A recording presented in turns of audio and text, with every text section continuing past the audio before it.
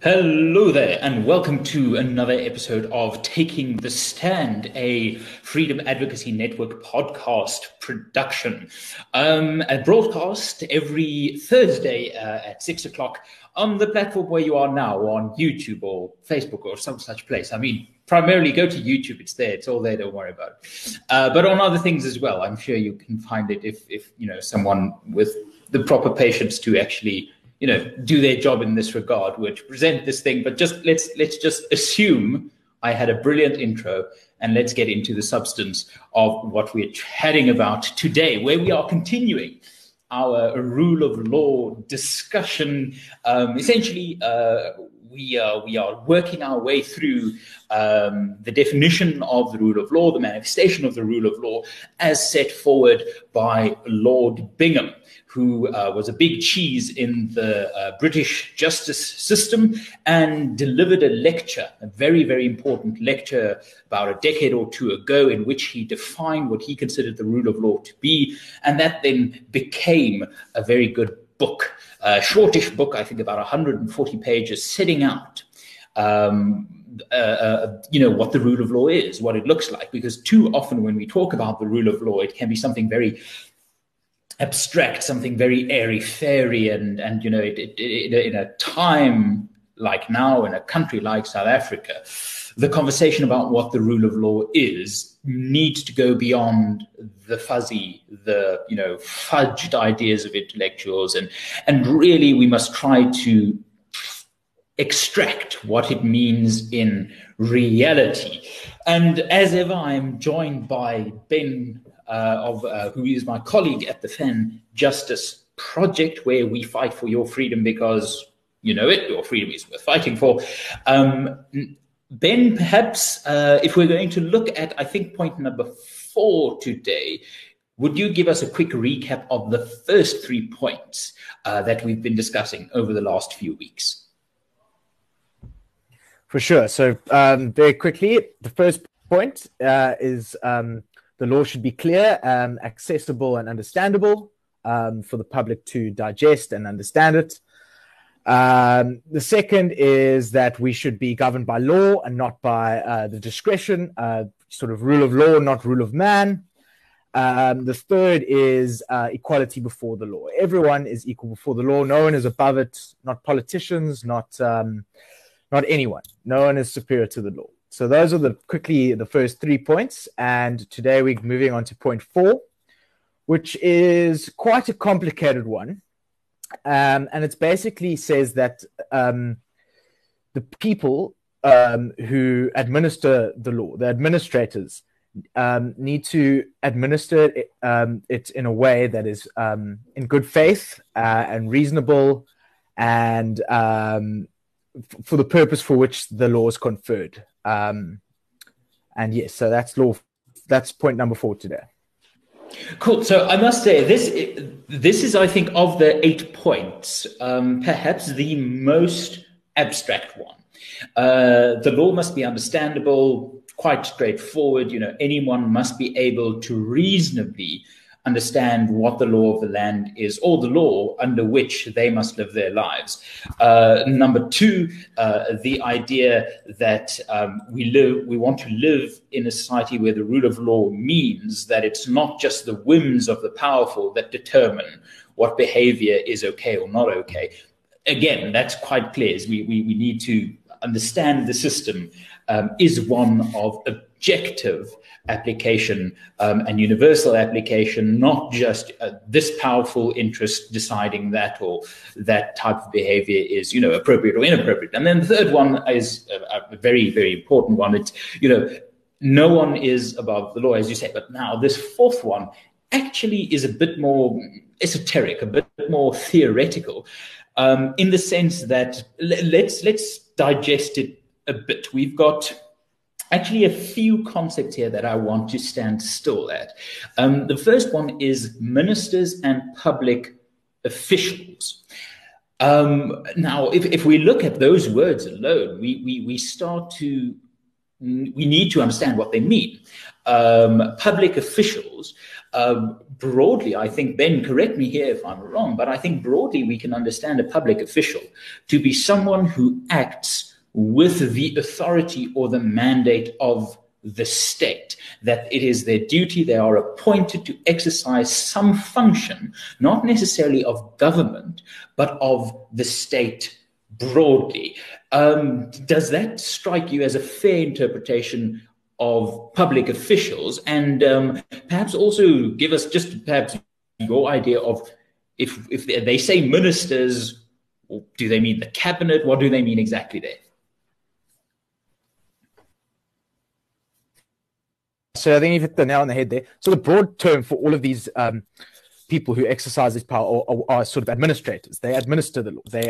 They take it from the legislation and they sort of put it into action. And that can go from the cabinet, people in the cabinet, and a broad range of other people with these sort of powers. So people in the cabinet can sort of subdelegate their power to people below them who act in a public official role, and it is incredibly complicated. Anyone who's studied law at university knows that administrative law is by far the most difficult. So No, I must say, I think that's a very good point to make, because in South Africa, we perhaps could quickly stand still at this point, is and to return to a point we raised a few weeks ago, is the separation of powers, the trias politica, is where you've got the people who make the law, that's parliament. You've got the people who apply and administer the law, that's government. And then you've got the people who see whether, number one, the law is made in terms of the correct procedures and whether it's applied in terms of the correct protocols, and that's the judiciary. And these three, none of these 3 points of power may dominate the other one. If you find there's some domination here, then you must be very suspicious as to whether the constitutional norm of the rule of law through the separation of powers is actually being adhered to. And on this specific point of administration, the administration of the law, in South Africa, all administrative, essentially executive government functions flow through the president. So the president is elected to the National Assembly, which is the bigger chamber of parliament. Our parliament has 2 chambers, one of 400 seats and one of 90 seats. The 90 seats is what we call the National Council of Provinces, where the provincial governments and provincial legislatures have their representation at national level. Then we've got the National Assembly. Now that's the important one. We call it the lower chamber, but it's actually the chamber with a real heft. It's a bit like the House of Commons. If I were to say to you, which one's more important, the House of Lords or the House of Commons? People might think the Lords are the important people, but the Commons actually represent the people. So we've got this weird thing about the lower house actually being the more powerful one, whatever. That's how parliamentary systems work in the Westminster tradition, and we go with it. So the president is elected to the National Assembly, the 400 seat chamber of parliament. At that point, he or she is not the president. They're just a member of a political party until, of course, the elections change and how people get elected to parliament changes. It's no longer a political party, but that's a future episode. But this person, Cyril Ramaphosa, was elected to be an MP, a member of parliament for the ANC. Then the National Assembly elects the president. They elected Cyril Ramaphosa to be president, and then he ceased to be a member of Parliament. He ceased to be a member of the legislature, and he became the manifestation, the embodiment of executive power, of the administration of law. And then, Ben, as you point out so clearly, that you've got the president, who is the very embodiment of executive power. He then appoints the cabinet, and the cabinet then exercises the administrative executive powers of applying the law and making policy. And then that delegation goes through many ways. For example, the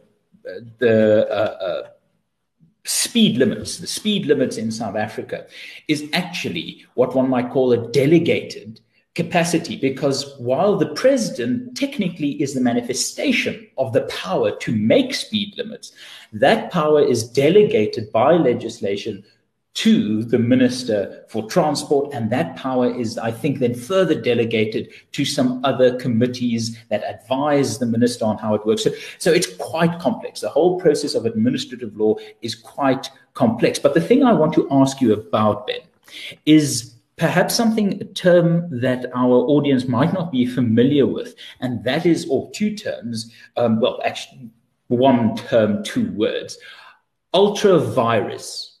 What does that mean to you if we are going to look at this idea of an administrator must act within the scope of their powers? What does it mean when an administrator acts ultra vires?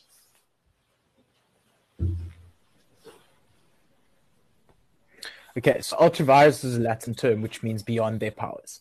So the legislature will produce long list of words and provisions and all of that, which basically directs the administrator to act in a certain way.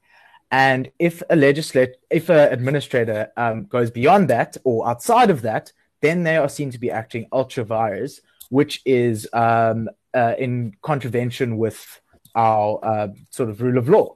And all these points, again, go together. So now they're acting with discretion, and it's a bit of an abuse of discretion, which is one of the sort of grounds of review that we can take on the administrator through the judicial review process.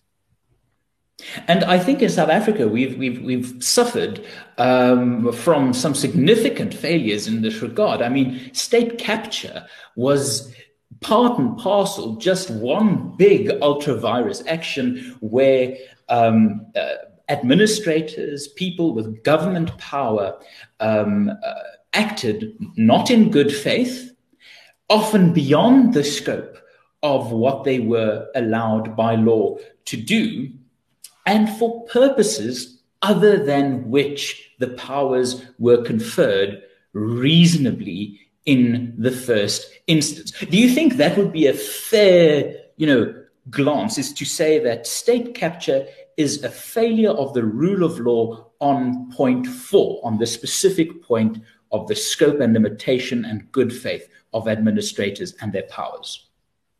Yeah. So to just add a little bit to that, when an administrator makes a decision, their decision needs to be lawful, reasonable, rational. Okay, if it's outside of that, it's seen as unlawful, and it can go under judicial review. So if an administrator makes a decision that enriches him in some way, that's not the reason he's empowered to do that. He can't. So that can go on review. So, and that's what we see in state capture. We see people making decisions which help them or help their friends, and that's something that they're not allowed to do. So, do you think that's a good way to put it?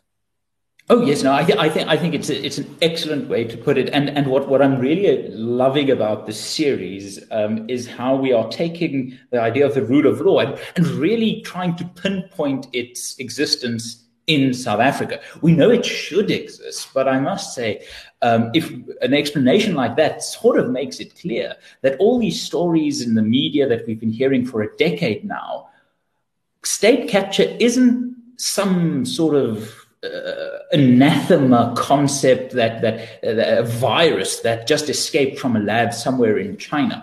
It is a fundamental systemic failure of the rule of law. When people talk about the rule of law, they don't often think about state capture as a failure of the rule of law. But it's important that this sort of discussion illustrates that state capture wasn't just some appearance. It became a problem and a reality because the rule of law wasn't adhered to by the South African government. So a quick recap. Point number 1 is the law should be accessible and intelligible, clear and predictable.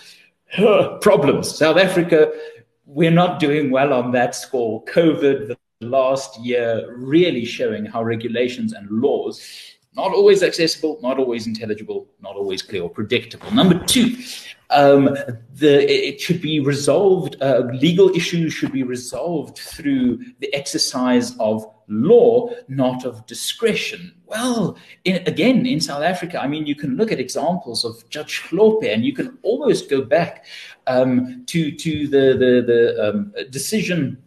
What was it, Judge Heerfer? I can't exactly remember who essentially laid the groundwork for Jacob Zuma to become president by finding from the judicial bench that his prosecution had been politically motivated. That was not the rule of law really in action there. I think you would find an unhealthy dose of discretion there.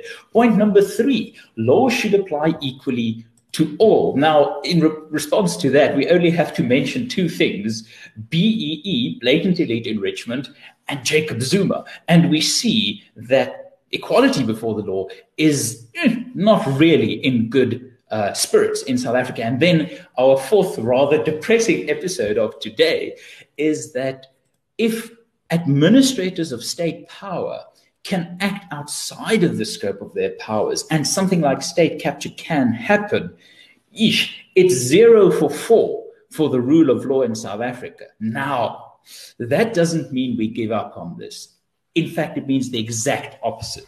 We must now take this challenge up and take it to the next level, like an adolescent couple. We need to get to the next level. We must make sure that we don't just want the rule of law as a big ethereal concept to exist in South Africa. We must say the next time a law is passed through a provincial legislature or parliament, and the ordinary person cannot understand or read it, we need to take a stand.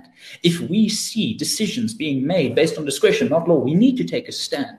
If we see laws applying not equally, we need to take a stand. And if we see things like state capture, we cannot just go, Zondo Commission of Inquiry, it'll solve it all. No, we must take a stand and say, the rule of law is something worth fighting for, because the rule of law protects freedom. And Ben, I will give you the opportunity to sign off this week's episode. Why should we fight for the rule of law? Because your freedom is... Your freedom is worth fighting for. Wonderful. See you guys next week. Cheers.